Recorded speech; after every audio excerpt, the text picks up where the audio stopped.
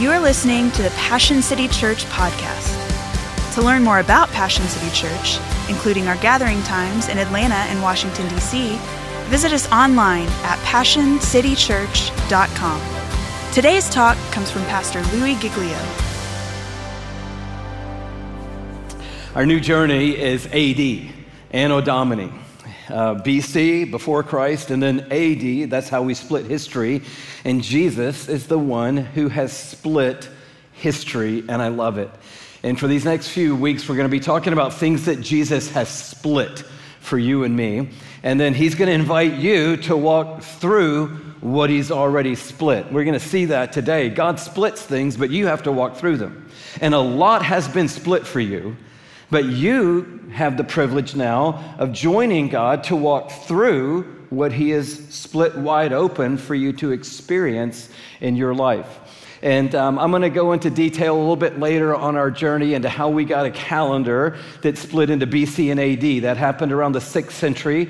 A monk named Dionysius decided he wanted to redo the Easter calendar, and that's where AD, or Anno Domini, or the year of our Lord is what it translates into, became a part of our calendaring system. And so I want to talk about that as we move down the road. But I do think it's amazing that the history of earth includes the name of Christ.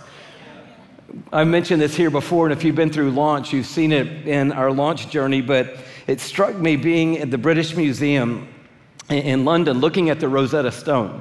Not the app that you have on your phone that's helping you learn a new language, but the actual Rosetta Stone, which is in room 4, I think, in the British Museum. And most of you know what the Rosetta Stone is. It's one of the most important artifacts in human history, especially in linguistics. It was a decree written by some people in a temple in Memphis, Egypt, when a certain king came into power, and they were saying, we support this king and his new rule.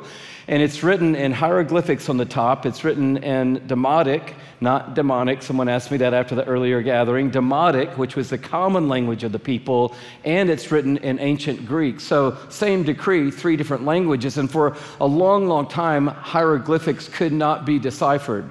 But when the Rosetta Stone was discovered, all of a sudden you could go from the Greek, a language people knew, into the Demotic, and then into the hieroglyphics. And so anyway, that's why this is an important piece of our story.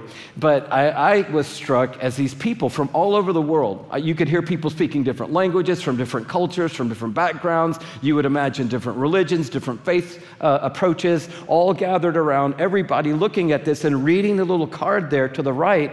And as I begin to zoom in on the card, I'm like, I'm standing in the center of culture, in the center of history, in the center of intelligence, looking at one of the most important artifacts in our history. And on that little card to the right, I think if we could just zoom in, I love down at the bottom that this little fragment was a decree recorded on 27 of March, 196 BC.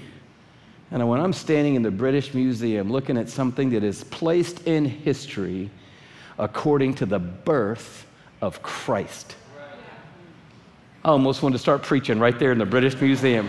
You see that BC right there? I know that BC. That BC is before Christ. You know who Christ is? He's the Messiah, Jesus Christ, born in Nazareth, born of God through a woman so that we could all have salvation. And I'm telling you, that's translation, people, because how do you translate the meaning of life? How do we know what life's really all about? What about the hieroglyphics of who we are and how we got here and where we came from? Well, it's all, and I didn't start preaching, but I wanted to, but I was amazed to think that Christ split history. And he splits our history. And we'll get into the specifics of how AD and BC got into the story, but it's way more significant for us today to think about the fact that when Christ arrived on planet Earth, he changed the eternal destiny of the human race. And he split the veil between deity and the dust. This is what we're celebrating on this journey to Christmas. We're celebrating the incarnation, God becoming man.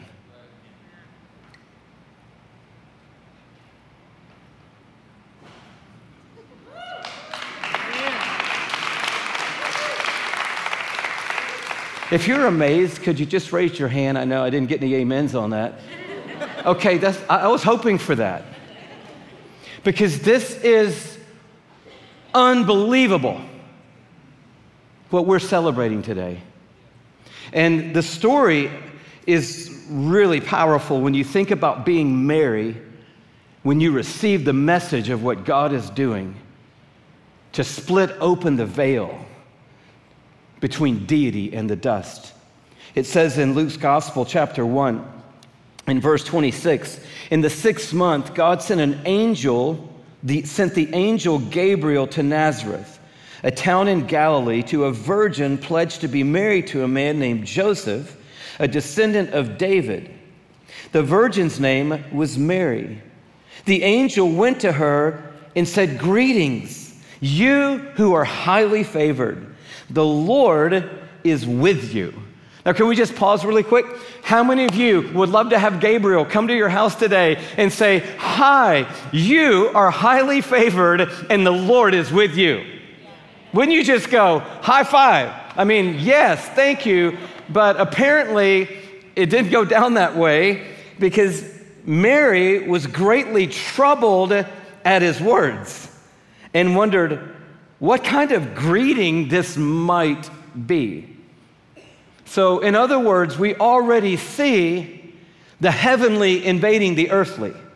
We already see this glimpse of glory now coming into humanity, because the next line says, the angel said to her, as we've said before, what angels always say when they arrive on planet Earth, "Do not be afraid. Mary, you have found favor with God. You will be with child and give birth to a son, and you are to give him the name Jesus. He will be great and will be called the Son of the Most High. The Lord God will give him the throne of his father David, and he will reign over the house of Jacob forever. His kingdom will never end."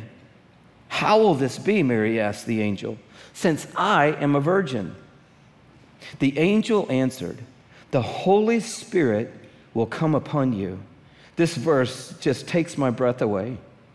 "And the power of the Most High will overshadow you.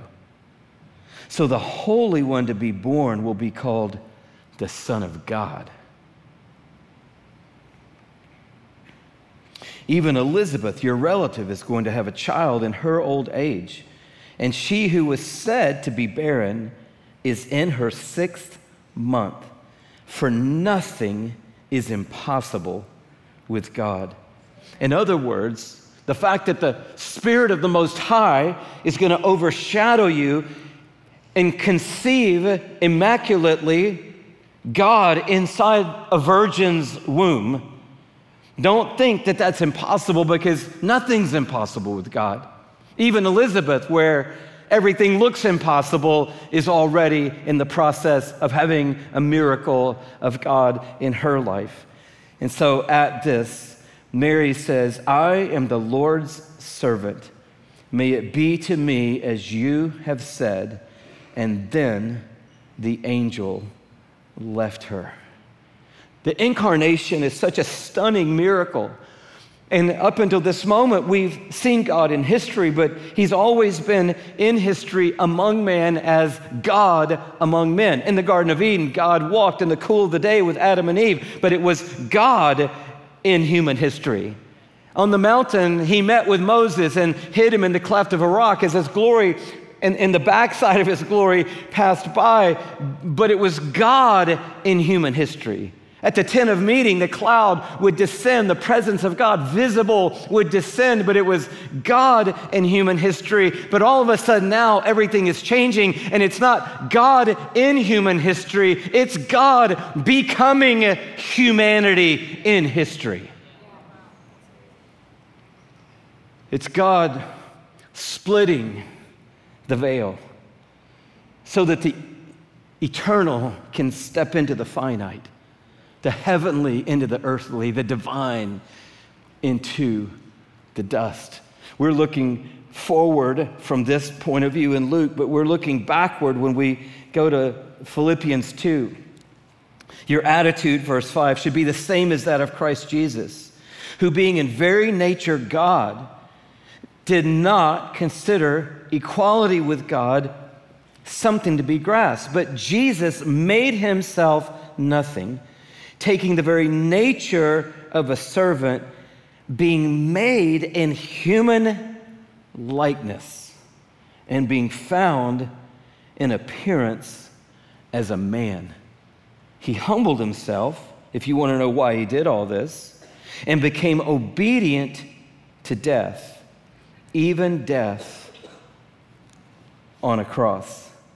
It's God splitting the veil through the incarnation of Jesus Christ, and then inviting you today to walk through what he has split, to walk through the incarnation into what it means for your life right now, today, and every day that you are on this planet. It's just like God splitting the Red Sea and making a way for the children of Israel to escape onto their journey to the promised land. God split the sea, but he didn't make the people walk through it. He split the way, but they had to step into it. They got into the wilderness and they came to a place, it says in Exodus, called Horeb. And when they were at Horeb, they were thirsty and they began to complain and grumble and say, why did God bring us all the way out here into the desert so that we would just die of thirst here in the desert? They forgot, oh, you're the one who splits things, so I don't know, maybe you could split something here as well. And as they're complaining, Moses is like, Lord, I don't know what to do with these people. I just honestly do not know how to help them anymore. Somewhat like a few of you felt about your kids already today. I don't know what to do with these people. And so he's saying, Lord, what do I do? He said, go out with the elders, take the same staff that you held up that split the sea and touch the rock. And when you touch the rock, I will move. And Moses does. He touches the rock and God splits the rock and waters flow out and all the people are refreshed because God splits things. But when he splits them, what he's saying today is I'm inviting you to walk into what I have already split, so that we don't stand on the sideline and go, where is God? What is God doing? We go, oh, God is splitting something. That's what God does, and I want to walk into what God has done. Psalm 78 says it this way: they forgot what he had done, the wonderful works he had shown them. He worked wonders in the sight of their fathers in the land of Egypt. He split the sea and brought them across. The water stood firm like a wall. He led them with a cloud by day and with a fiery light throughout the night. He split rocks in the wilderness and gave them drink as abundant as the depths. He brought streams out of the stone, and he made water flow down like rivers. God has always been in the business of splitting things, and at Christmas, we're talking about the miracle of God splitting humanity's curtain, the veil, if you will, so that the divine could step into the dust.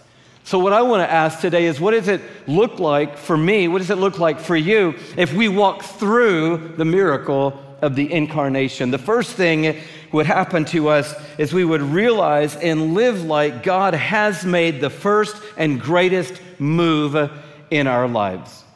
In other words, what we're celebrating today is not us trying to figure out how to make a move toward God, but we're celebrating that God has already made the greatest move that's ever going to be made toward us.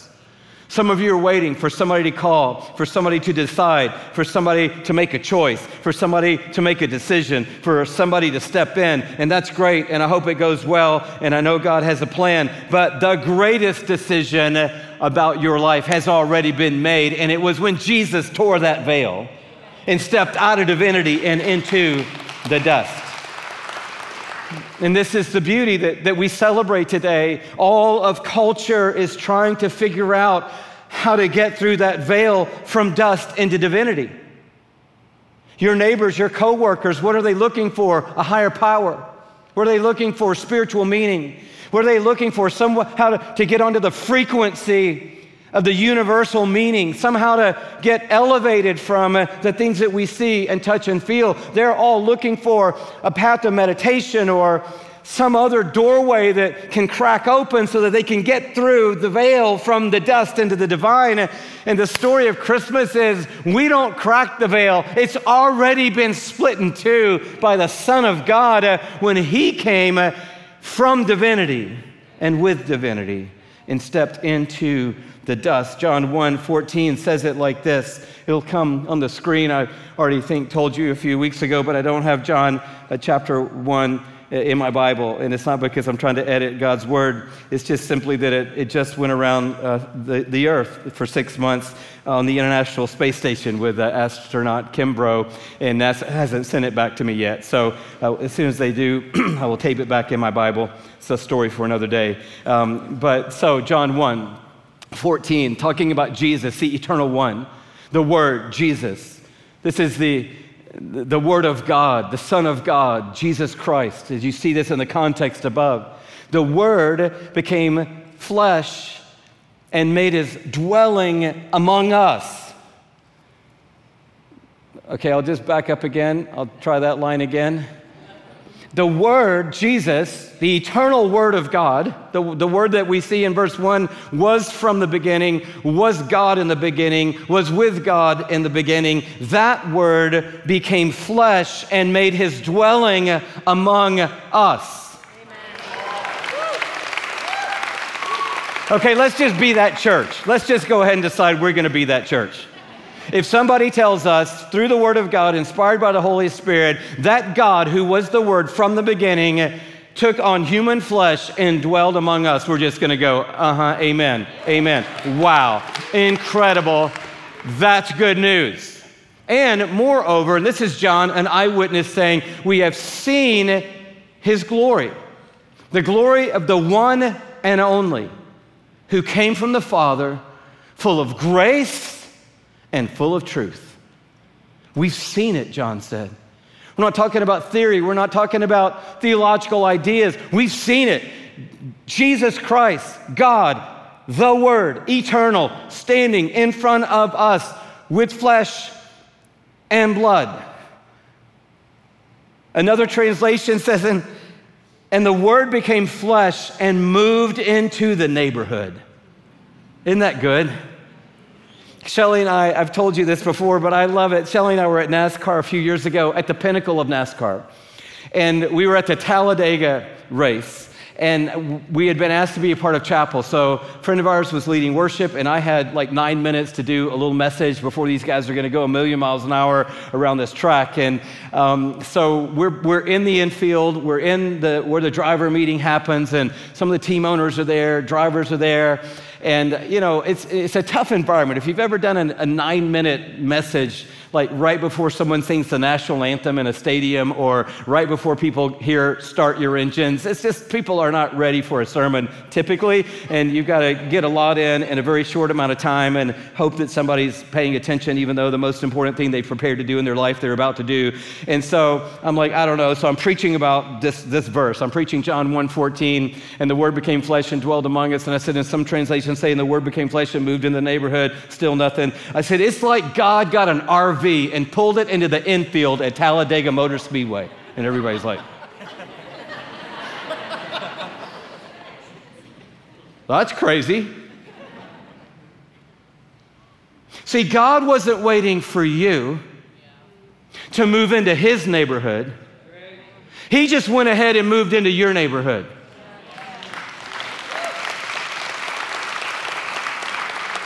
And he left a little gift basket on the porch. Hi, eternal Word, moved into the neighborhood. I'm full of grace and full of truth. So if you need grace, I'm your neighbor. And if you need to be set free, I'm the truth. Just moved into the neighborhood. Was in heaven, am eternal, have always been, but just moved into the neighborhood. And so many people are trying to figure out, could I ever get in God's neighborhood? He's like, I'm already in your neighborhood. I ripped the veil between the divine and the dust. I've already made the first and greatest move in your life. There will not be a day for someone who sees this in Revelation in our life on planet Earth where we say, that was amazing, but boy, today was even incredible, more incredible than that. Not going to happen. This is the first and greatest move. So I'm not saying you've peaked. I'm just saying that you have an incredible perspective to face every single moment of your life, to walk through the split veil of incarnation. The second thing that would happen to us if we walk through what God has already split is that we would understand that God has the ability to invade the seemingly mundane with heavenly purpose. In other words, there are no average occupations in here, no ordinary days, no regular people, no, oh, that's a throwaway event. There's no, well, you know, that's going to be a one-off.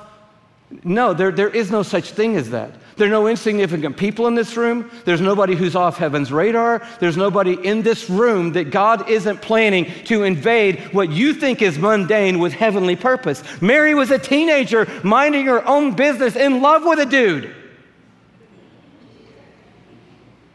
And God said, the shepherds, they're just trying to stay warm. On the lowest rung of the socioeconomic ladder. And the sky split and the choir sang. And God said, you'll be the first one to see what I have done. So don't let anyone sell you regular. My occupation doesn't really count in the grand scheme of things. There's nothing on earth that God can't invade with heavenly purpose. The third thing incarnation does is it allows us to know that God gets it. Has anybody in this gathering said sometime in the last few weeks or months or maybe even today, nobody gets it? What I'm going through right now, nobody gets it. What I've had to experience, nobody gets it. What we're dealing with, nobody gets it. Nobody understands. No one can relate. Nobody's ever been in my shoes before. Nobody sees me. Nobody understands me. I'm just out here, trying to process all this stuff, but nobody gets it. And it may be true that the people around you don't get it. The people around Jesus certainly didn't get it, but he got it. And whatever you're walking through, he gets it. We're talking about someone who ripped the veil between the divinity and the dust, who stepped down from a throne to a manger, somebody who knows what it means to be frustrated and to deal with people who don't get it, and to be abandoned and forsaken and betrayed and hurt and wounded and killed and left for dead. He gets it. And so our story changes. Our story from this moment on, because he split open a veil called incarnation, our story from this moment on is, a lot of people don't understand what I'm going through, but praise God, my King understands what I'm going through, and I'm closed the saga that says nobody gets me, because the final word of that chapter was called incarnation. And that book is over, and there's a new book, and the new book is God Gets It. The veil has been split. He understands exactly what I feel and exactly what I'm going through. And honestly, the only person who ever lived on the face of earth who could say nobody's ever walked in my shoes is Jesus. He is the only one in humanity who could say nobody's ever walked in my shoes. All of us get to say, Jesus has walked in my shoes. And he gets it. It's a changing dynamic that changes life. The fourth way walking through incarnation changes our life is it allows us to live with that confident faith that God is near. That God is near. See, our circumstances are not screaming necessarily today, God is near. And your circumstances might not even be tipping a hat towards God is here. For you, it may be God is not near, and I don't even know if he's here, and I don't even know if he's in the mix at all. But I want you to know that Christmas is reminding us that God is near. And it's reminding us that if you can't see God working, it doesn't mean he's not closer than you think. The greatest miracle of God is to put the Son of God in the virgin womb of Mary.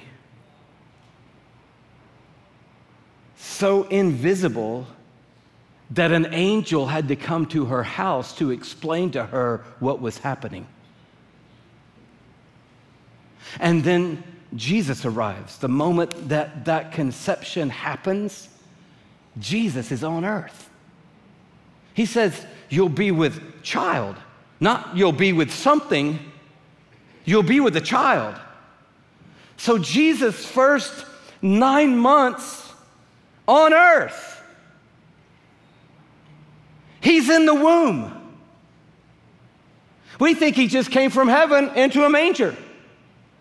He came from heaven into Mary's womb. And for 9 months, it's the Son of God and the Son of Man on earth, and nobody even knows what God is doing. And so on the night that Jesus is born, the shepherds have heard, and now they arrive to see the baby who's now born in Bethlehem. But Jesus was in Bethlehem before Jesus was born in Bethlehem. He was already on the scene the day before. God was near. How powerful and beautiful is that?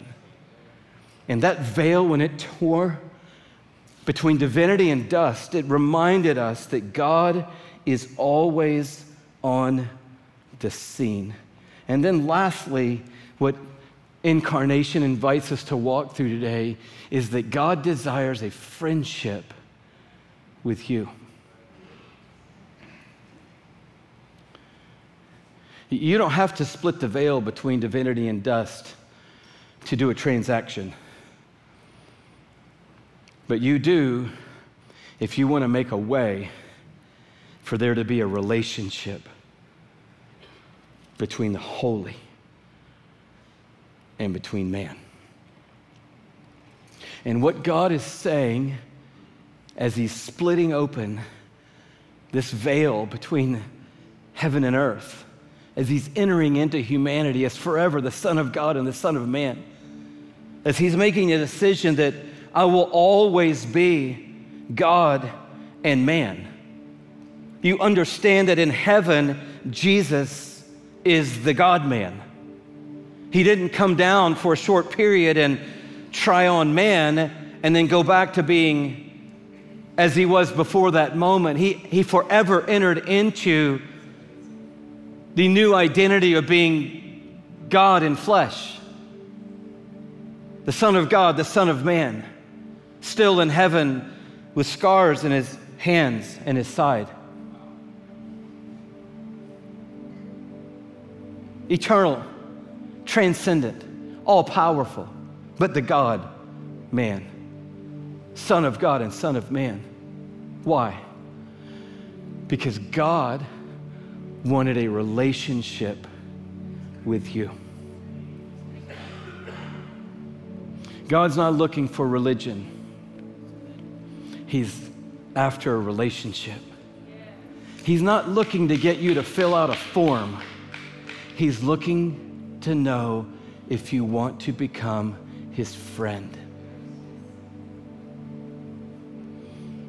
And so this innocent life, you're like, what is the big deal of the virgin birth? What's the big stir around the Immaculate Conception? Why die on the hill that the Most High hovered over this virgin girl and God conceived in her a miracle because that baby had to be born outside of the thread of human DNA so that that baby could be born spiritually alive. So that then Jesus could go to the cross and truly, spiritually, and physically die. And he did it all because God wants a relationship with you.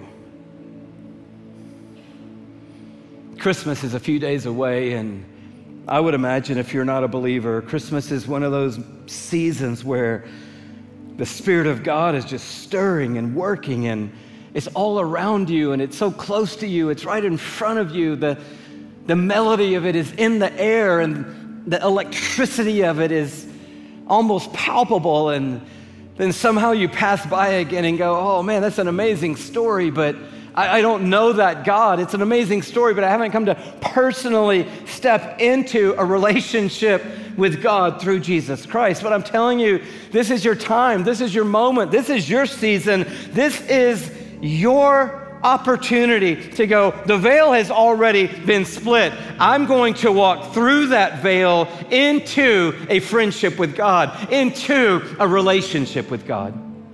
Because this is AD, people. We are standing in AD. We are standing in the year of the Lord's favor right now.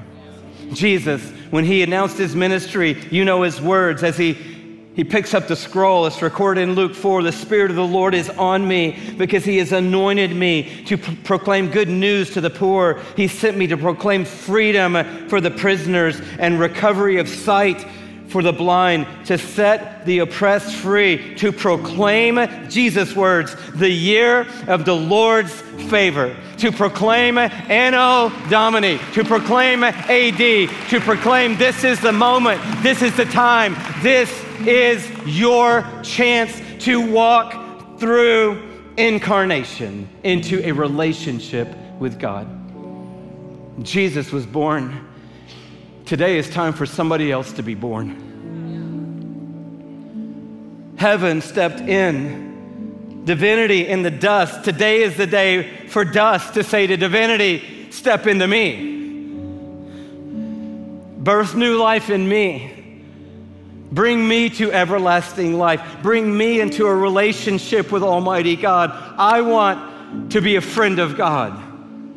And I want to walk with God, to know God, to live with God, to be in communion with God all the days of my life into eternity. I want to be born again. That's how John said it in the lines just above what we were reading. The Word became flesh and dwelled among us. The words right above that, speaking of Jesus, the true light that gives light to everyone was coming into the world. Jesus was in the world. And though the world was made through Jesus, the world did not recognize Jesus. Maybe you're sitting in this gathering and you're like, that's me. I am in a world that was made by Jesus, but yet I do not recognize Jesus. And he's saying this could be the year of the Lord's favor. Eyes open. Revelation sight happens. Things click into place. All of a sudden it all adds up and you go, whoa, wait a minute. I'm in the world that was made by Jesus, but now I actually recognize Jesus, the one who stepped through the split veil, divinity now in the dust. He came to that which was his own, but his own did not receive him. Yet to all who did receive him, anybody received him? To all who did receive him, to those who believed in his name, not believed that he had a name. Oh, I believe that Jesus. No, they believed in his name. They leaned on his name. Messiah, Savior, Forgiver, Substitute, Sacrifice, Way, Truth, life. They leaned on his name. This is my name. This is my way. This is my truth. This is my life. To all who believed in his name, he gave the right to become children of God. Children born not of natural descent, nor of human descent or decision, or a husband's will, but born of God. I'll explain more later, but Jesus was born between 6 and 4 BC, which is a little weird. But if you're the eternal Word, you can be born before yourself. So Jesus in history, you can Google it, born in history between 6 and 4 before Christ, was Christ born before Christ.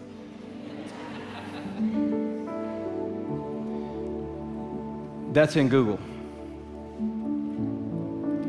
What I would love to see happen and what heaven would love to see happen today is if someone in this place could be born. And your story would be, I was born again, 2021 AD, the year of the Lord's favor. If you were encouraged by today's talk, be sure to rate us and hit subscribe on iTunes, Spotify, and wherever you stream your podcasts. To experience other talks, videos, and live gatherings, visit us online at PassionCityChurch.com or download the Passion Movement app. And again, thanks for listening to the Passion City Church podcast.